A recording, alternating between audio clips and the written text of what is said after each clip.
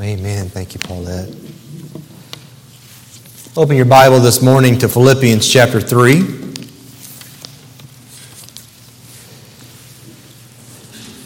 As you're opening your Bible there to Philippians 3, I'm reminded again of what a rich and wonderful passage this is, as we are getting to look at the testimony of the Apostle Paul. And yet, it is an ordinary testimony about what happened to him on the inside when he came to know Jesus as his Savior and Lord, and how it impacted his life from that day forward, even some 30 years after his salvation. And it's ordinary because it's the testimony of all people who have truly been born again. Those who have truly been born again, that person has experienced some amazing changes in their life that we've been talking about from this passage here in Philippians 3, that we've seen, and listen very carefully again, who is going to be at the center of all of this testimony. That we see that the person who has been born again, their perspective has changed, and primarily their perspective has changed about Jesus. Clearly from the Apostle Paul, his did.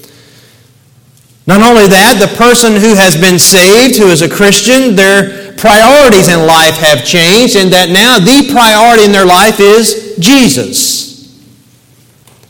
Not only that, the person who has been saved, their position with God, their standing with God has changed because of Jesus. Because of the righteousness of Jesus. Not only that, last Sunday morning together we saw that the person who's truly been born again, that person's pursuits in life have changed, and guess what? Their pursuits are now about Jesus. Knowing Jesus. Being like Jesus. Wanting to be with Jesus. Now this morning, as we're going to come to verses 12 through 16 together here in Philippians 3, we're going to see that also for the person who's been truly born again, their purpose in life has changed. And you can guess who that purpose in life is going to be about. It's going to be about Jesus. It's going to be about Christ. It's going to be about becoming more like Jesus Christ.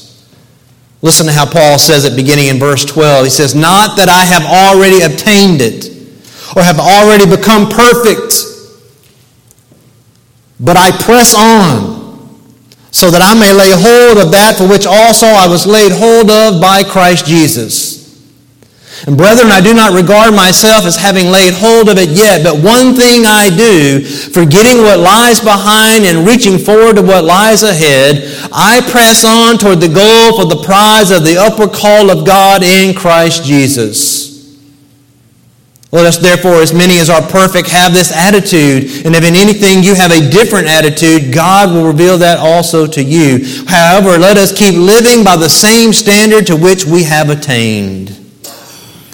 Beloved, this Sunday and next Sunday morning, we're going to be looking at these verses because it is here that God's Word is clearly revealing to us that our life, the purpose of our life as Christians, is about becoming more like Jesus Christ. That we want to attain to what it is that Christ has saved us for, as we're going to see here in a moment. Notice what Paul says there. Go back to verse 13 where he says, "But one thing I do." Now Paul was doing many things in his life. And Paul, even the most mundane things of eating, drinking, sleeping. Paul was a worker. He was a tent maker. Paul was a minister of the gospel. Paul was an apostle who was going about proclaiming the gospel of Jesus Christ and being a witness for him of his life and his death and his resurrection. Paul was a man that was busy discipling other men like Timothy and Titus.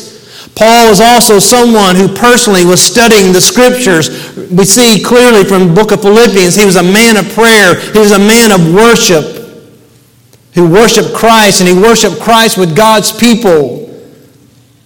Even last Sunday, if you recall, when we were looking at verses 10 and 11, we saw the pursuits of Paul. That he just wanted to know Christ. He wanted to know the power of his resurrection, the fellowship of his sufferings. He wanted to attain to the resurrection from the dead. And Paul knows, but underneath and behind all of these pursuits and these activities in his life, there is this one driving force, this one driving motivation in his life. And that's what he means there in verse 13 when he says, "But this one thing I do." What is the one thing that Paul does? What is the one motivation, the one purpose, and all the activities of the life of Paul? It is that he can become more like Christ.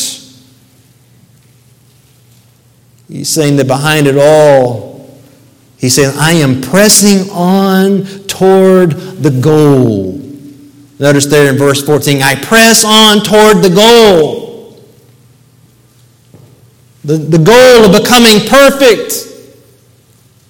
The goal of becoming like Christ. The goal of being made and conformed to the image of Christ. Paul had a singular focus in life to be more like Christ.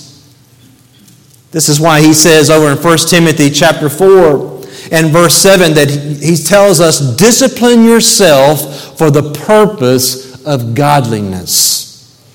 That is, you practice the spiritual disciplines of studying Scripture, of prayer, and of worship, and of fasting, and of giving, and of serving, and all the different areas of your life. He's saying you do all those things, discipline yourself, but there's a purpose behind it, and that purpose is godliness. That is, become more like Christ. Or as Peter says it over in 1 Peter 1, verses 14 and 15, like the Holy One who called you, be holy yourselves also in all your behavior. God is the one who has called us, and He is the Holy One. Thus, we want to be holy ourselves. That is, we want to live life without sin in all of our behavior. This was the goal. This was the purpose. It really is answering the question of why. Why do we do what we do? For our kids and for students, let me ask you this morning, why do you obey your parents? Why do you obey your teachers? Why do you obey those who are in authority? Why do you do your schoolwork? Why do you play sports? Why is it that you're doing what you're doing in your life? And as adults, for us, why do we work? Why do you parent the way you parent? Why do you grandparent the way you grandparent? Why do you do all the things that you do in your life? Why do you study your Bible? Why do you pray? Why do you even come to church? Well, hopefully our answer should be as Paul's, because the one thing I am doing is I am pressing on towards the goal of becoming more like Christ. The Bible teaches us that positionally, when you were saved, that positionally you were sanctified, as you were set apart by God. You were justified in His sight, forgiven of your sins, and the righteousness of Christ was credited to you. It was imputed to you. But the Bible also teaches us, though you are positionally sanctified, personally and progressively, you are still being sanctified. That is, you're still being set apart and made more like Christ. And that, beloved, is a process that will happen all the days of your life. That is, there's still work to be done in our life. There's the working out of our salvation.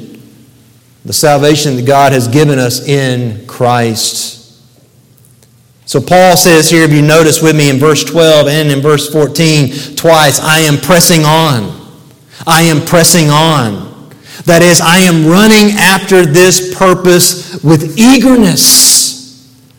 There's an enthusiasm behind my life that's driving me. That's why Paul could honestly say over in Philippians 1 that for me to live is Christ and to die is gain. Because his life was about Christ and he was pursuing Christ-likeness. And he knew that when he died that he would gain perfectly Christ-likeness. That is, when Paul knew that when he died as a believer that he would immediately be in the presence of Christ and he would immediately be pure before Christ. That he would no longer struggle in his body with sin. And that the next time that his body and his soul would be reunited, that his body would be glorified. That's what he's going to be speaking about as we get to the end of chapter 3. Look over there for a moment where he says in verse 20, our citizenship is in heaven, from which we also eagerly wait for our Savior, the Lord Jesus Christ, who would transform the body of our humble state into conformity with the body of his glory by the exertion of the power that he has even to subject all things to himself.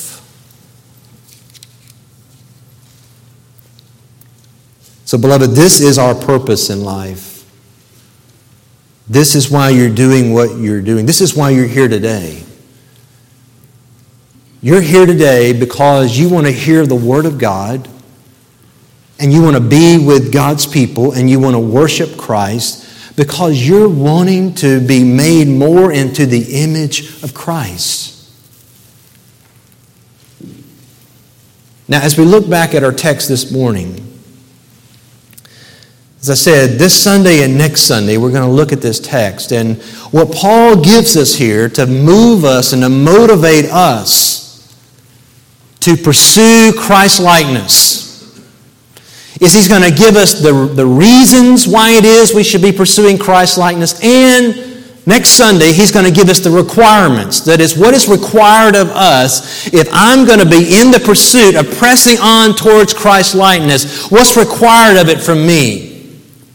But this morning, I want us just to focus on the reasons. And he gives us 2 reasons why becoming like Christ was the purpose of his life and should be the purpose of your life and my life as a believer. The first reason he gives us is found there in verse 12. And it is because it is the reason for your salvation. You should be pursuing Christ-likeness because that is the reason why you were saved. It is the reason for your salvation. Notice what he says there in verse 12. Not that I've already obtained it or already have become perfect, but I press on. And then he gives you the reason why. So that I may lay hold of that. Of what? That for which also I was laid hold of by Christ Jesus. He's saying, I am pursuing after Christ and Christ's likeness because that's why Christ laid hold of me. And notice what he's saying there. Christ laid hold of me. That is, that word for laid hold me, he seized me. Jesus laid hold of you, beloved, when he saved you. That's what he did to Paul on that road to Damascus. He apprehended Paul on that road. Paul was going there to persecute the church and persecute Christians, and Jesus apprehended him. He appeared to him and so gripped his heart. Christ seized him by grace, giving him a new heart, bringing him from spiritual death to spiritual life, making him alive.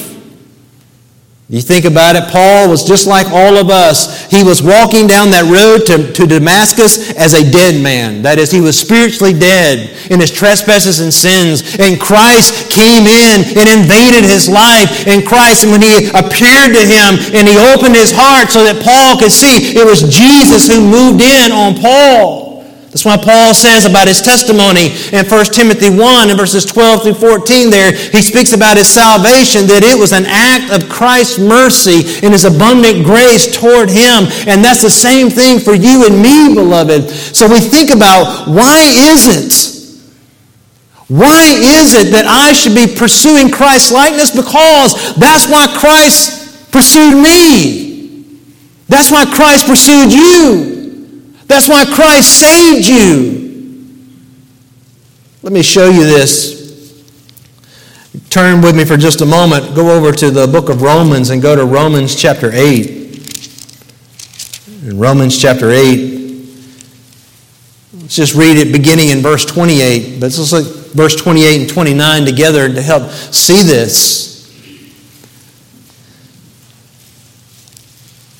He says in Romans 8:28 that we know that God causes all things to work together for good to those who love God, to those who are called according to his purpose. For those whom he foreknew, he also predestined to become what? Conformed to the image of his Son, so that he would be the firstborn among many brethren.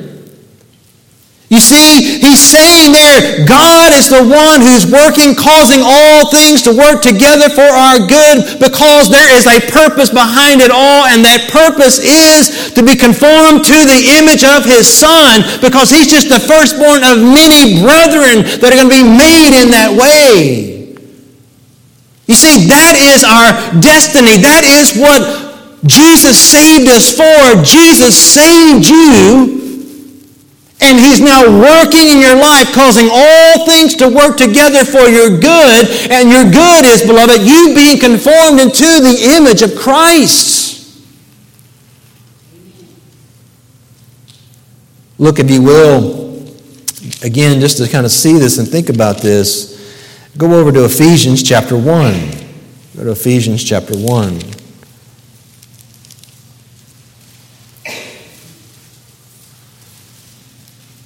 Verse 3, we're told, "Blessed be the God and Father of our Lord Jesus Christ. He's blessed us with every spiritual blessing in the heavenly places in Christ, just as he chose us in him before the foundation of the world." And here's where he's moving us towards, that we would be what? Holy, blameless before him. You see, beloved, God has saved you, and God has called you to himself, and Jesus has come to you because for you to be holy and blameless. Now again, right now in our life, we are not holy and blameless. Positionally we are, but progressively and personally who we are not. But that is where God is moving us toward. That's what he's moving us toward. Holiness, blameless. You see, we as God's people, we talk a lot, and rightfully so, about the idea that salvation is about getting to go to heaven, and salvation is about getting to escape hell and escape the wrath of God in eternal hell. But we need to talk more about the fact that Jesus saves us so that we will become more like him. In fact, if you're there in Ephesians, just remember, go over to Ephesians chapter 2. And look at verse 10, where it says, "For we, that is believers, are his workmanship." We're his workmanship. He created us in Christ Jesus. But why? Just so that we can go to heaven? No, that's not what the text says. He says he created us in Christ Jesus for good works. Works which God prepared beforehand so that we would walk in them. Over in Titus chapter 2 and verse 14, it says there, "Jesus gave himself for us to redeem us from every lawless deed, to purify for himself a people for his own possession, zealous for good deeds. You see, beloved, remember what Peter said? We read it a moment ago. In 1 Peter 1, he says, just like the Holy One who called you, be holy yourselves in all your behavior. God called you as the Holy One for you to be holy. And that is to be holy, that is to pursue Christ, to pursue Christ-likeness. To be zealous for good deeds. This is why, if you will, go back to Galatians for a moment. Go to Galatians 4, verse 19.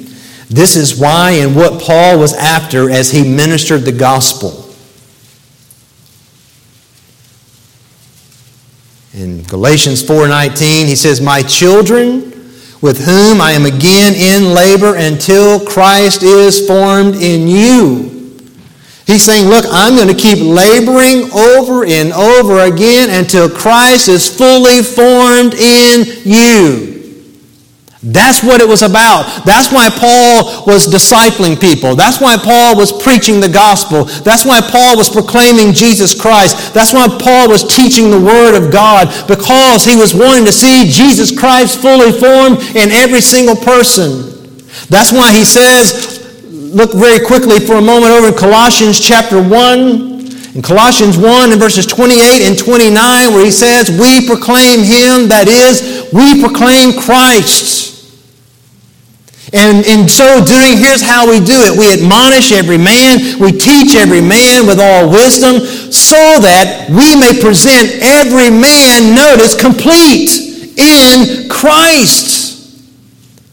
That's why Paul ministered the way he did. And that's why he knew the only way someone was going to be complete in Christ and growing in Christ's likeness is if he was ministering by the Spirit of God and he was ministering the Word of God. You see, we need the Spirit and we need the Scriptures. He says, for this purpose also I labor, striving according to his power which mightily works within me. Beloved, Jesus, if you're here today and you've been saved, Jesus saved you. He saved me. He seized us by his grace so that we would become like him. And that should motivate us all to want to pursue Christ-likeness. And that is something that God plants in the heart of every believer. This is what Paul is saying. As we go back to our text in Philippians 3, he is saying, I just want to I was laid hold of by Christ for this purpose, and I now pursue that in my life. That's the purpose of my life.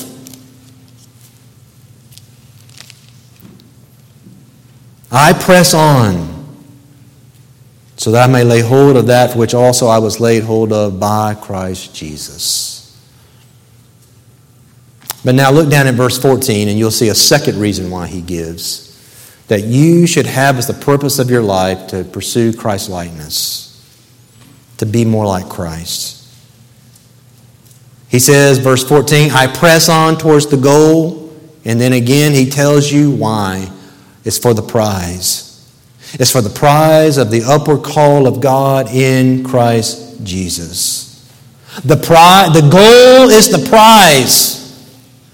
He says, I'm pressing on towards the goal. That is, there is something out here in front of me that I have my eyes fixed on. There is a goal that I am pursuing in life. It should remind you of Hebrews chapter 12, where it speaks about Jesus. Tells us to fix our eyes on Jesus. Essentially, when you think about this pressing on for the goal, for the prize, Paul seemed to have been somewhat of a fan of athletics, because throughout Scripture that he writes, he seems to refer to athletic terms and events at different occasions. Over in the book of Ephesians, in Ephesians 6:12, he says that we struggle not we don't wrestle or struggle with flesh and blood. That idea there of a wrestling, of hand-to-hand combat. Over in 1 Corinthians 9, in verse 24 and 26, he speaks about running the race. In Galatians 5:7, he speaks about running well. In Colossians 2, he speaks about running the race and running it well. If you recall, even here in Philippians in chapter 2, in verse 16, he was concerned that he was running in vain.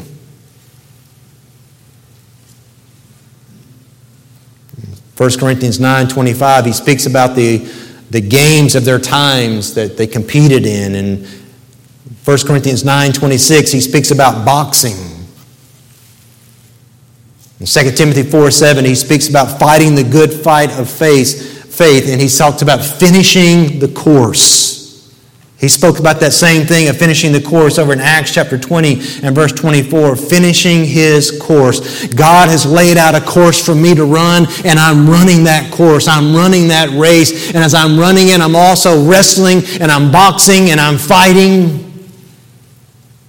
You see, beloved, in our sanctification, I want to come back to this again, in our sanctification and becoming more like Christ, we have a role, we have a responsibility. There should not be ever this let go and just let God do it. God is the one who will do it, and He will produce it in your life. But beloved, we have to be active. We have to be proactive. We have to be pressing on, as Paul is saying here. And one of the reasons why it is that we should be pressing on is because it is the actual reward of our salvation. It's not just a reason that you were saved, but it is going to be the reward at the end for your salvation. That's what he's saying. This is the prize. This is the goal.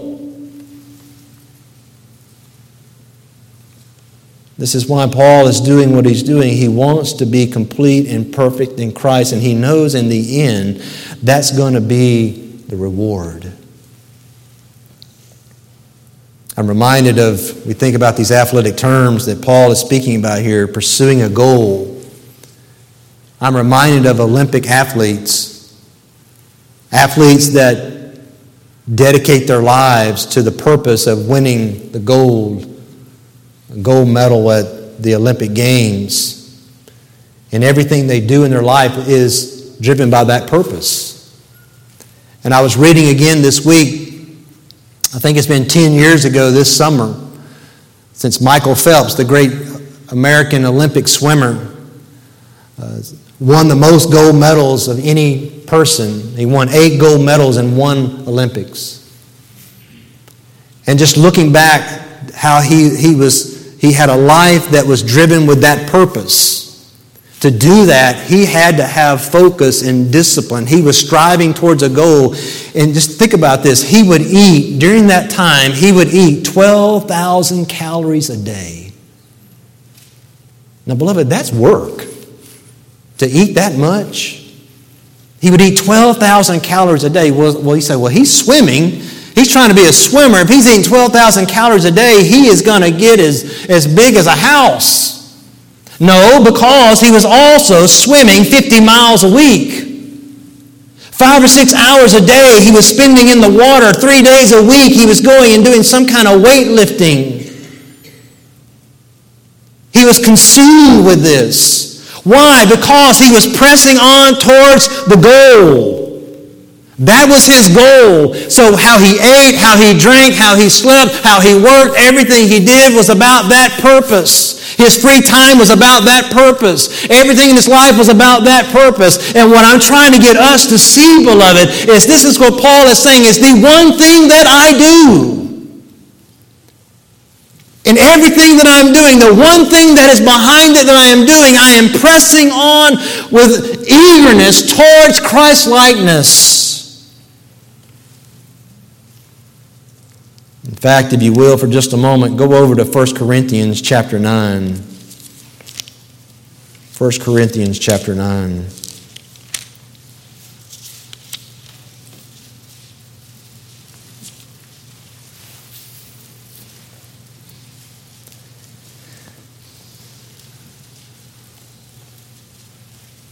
Verse 24, he says, "Do you not know that those who run in a race all run, but only one receives the prize? Run in such a way that you may win. Everyone who competes in the games exercises self-control in all things. They then do it to receive a perishable wreath." And just think about that. Michael Phelps was going after a perishable wreath. But we're going after that which is imperishable. "Therefore I run in such a way as not without aim. I box in such a way as not beating the air. But I discipline my body and make it my slave, so that after I have preached to others, I myself will not be disqualified." This was Paul. He's running to win the race. And notice again, beloved, what he says there in Philippians 3, I press on towards, as I'm moving downhill towards the goal of the prize of the upward call of God in Christ Jesus. It's the upward call of God, beloved, that calling of God that He issued into your life. It was a holy calling, but it's a heavenward calling. We're moving towards heaven. What it's going to be like to be in heaven. We want as much of heaven that can come down here right now to be here and to be in our life. That's why Paul also says, listen to this carefully. That's why he also says over in 2 Thessalonians in chapter 2, "It was for this He called you through our gospel, that you may gain the glory of our Lord Jesus Christ." God called you through the preaching of the gospel that came to you and the power of that gospel that came to you. He called you that you may gain the glory of the Lord Jesus Christ. That is, you may become like Christ. Now, you're not going to become God as Christ is, but you're going to become like Christ in your character. And we know that's the reward. Notice again, when you think about what he says there in Philippians 3, he says, "I'm pressing on towards the goal," but then he calls it a prize, which means in the end, beloved, it's a gift. It's a gift that God gives. Because as we're going to talk about next Sunday when we come together, no one ever reaches the goal in this life. You're never going to reach sinlessness in this life. You're never going to be able to say and come up here and take a microphone and stand and say, "I'm here to declare everyone here at East Gina Baptist Church, I am now without sin. I no longer sin in my life." No one can stand and say that. That's why in the end, it's just going to be a prize. It's going to be a gift. It's a gift that God will give. You see, there again, we think about these aspects of our salvation. These tensions that are there. Remember, we talked about God is at work in you in Philippians chapter 1. He began the work. He continued the work. He will finish the work. God's the one working inside of you. But then Paul also says, but work out your salvation. Here we see Paul saying, I'm striving, I'm laboring, I'm reaching forward, I'm stretching with all the muscles in my spiritual life towards this goal of becoming more like Christ. And yet in the end, it's just going to be a gift that God gives me. But please notice something very careful here. It's the upward call of God in Christ Jesus. In Christ Jesus. One must be in Christ Jesus. This prize is for those who are in Christ Jesus. This prize is for those who have experienced that upward call of God in Christ Jesus. This is what it comes back to for all of us. So let me just wrap it up this way. First and foremost then, beloved, examine yourself to see if you are in Christ Jesus. That is, have you experienced this upward call of God in Christ Jesus, or has Jesus laid hold of you? Has He seized you? Has He apprehended you? Well, if He has, then you will see these things coming out of your life that we see coming out of Paul. That's why I said this is just an ordinary testimony, whereby Paul's priority had changed. His pursuits had changed. His position had changed. His perspective and thinking had changed. His purpose in life had changed. Not that he did any of those things perfectly, as we're going to see next Sunday. He says, look, I haven't obtained it, but I'm pressing on. Are you pressing on? That's the first question you need to be answering this morning. Has Jesus laid hold of me? But secondly, if you can answer, say, yes, Jesus has laid hold of my life, then examine your life as to its purpose. Can you say, as Paul says here, the one thing that I do, that is the one thing behind everything that I do is this: I am wanting to become more like Christ. I would encourage each of you, even this week, spend some time with the Lord examining your life and examining what it is that you do. How are you doing? How are you doing this? In what you're doing, are you doing it for the purpose of becoming more like Christ? Are there some things you need to adjust in your life? Or how am I handling my circumstances? How am I handling my situation? Am I looking at it in a way of saying, this is how God can work in my life to make me more like Christ? Because see, that's what I want to do. That's what I want to be about.